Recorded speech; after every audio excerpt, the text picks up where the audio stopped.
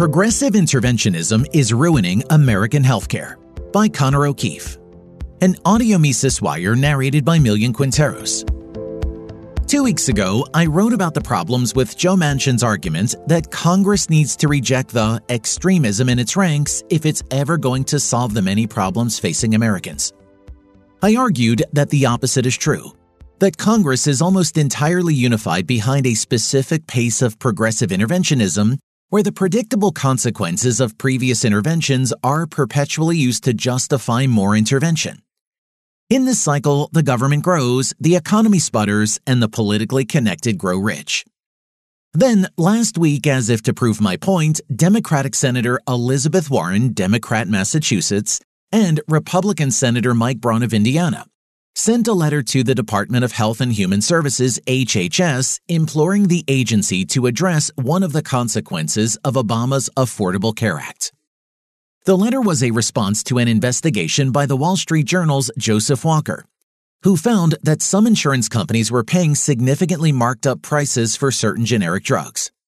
Some, such as the generic version of the cancer drug Gleevec, were 100 times more expensive when paid for through insurance plans.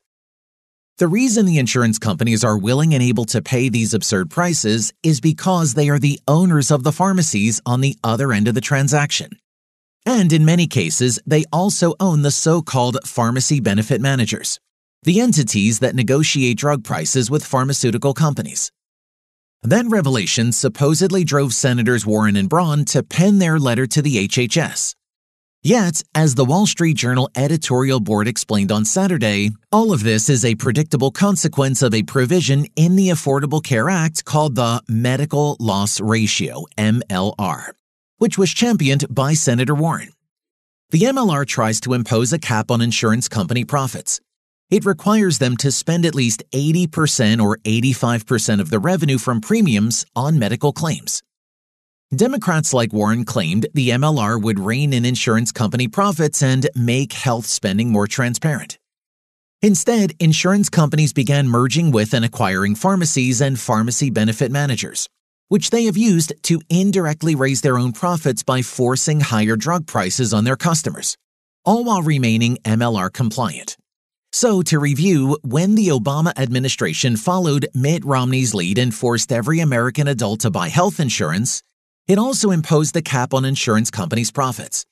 But the cap just led insurance companies to purchase pharmacies and pharmacy benefit managers and raise the prices Americans have to pay for generic drugs, funneling that money into their own pockets. In other words, the very intentions we were told would make healthcare more affordable have only allowed pharmacies, insurance providers, and drug companies to extract even more money from American consumers. And what's the solution Democrats like Warren and Republicans like Braun seem to agree on? Even more interventions. This time we're told the interventions will really make healthcare more affordable. This is Washington at work.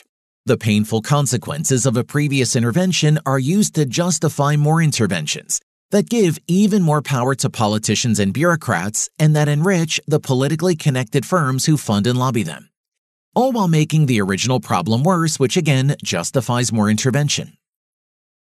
This is the cycle that only the so-called extremists want to stop. The socialists, while dangerously wrong, are at least consistent.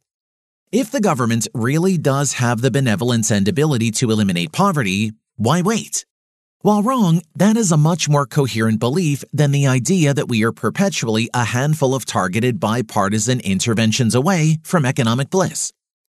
But as most readers of this site will already know, the truth is that what's needed is the other type of extremism. The American people's biggest economic and political problems require radical solutions grounded in sound economics and a commitment to our natural rights. Services like healthcare are too important to entrust to those who have already failed us so badly. For more content like this, visit Mises.org.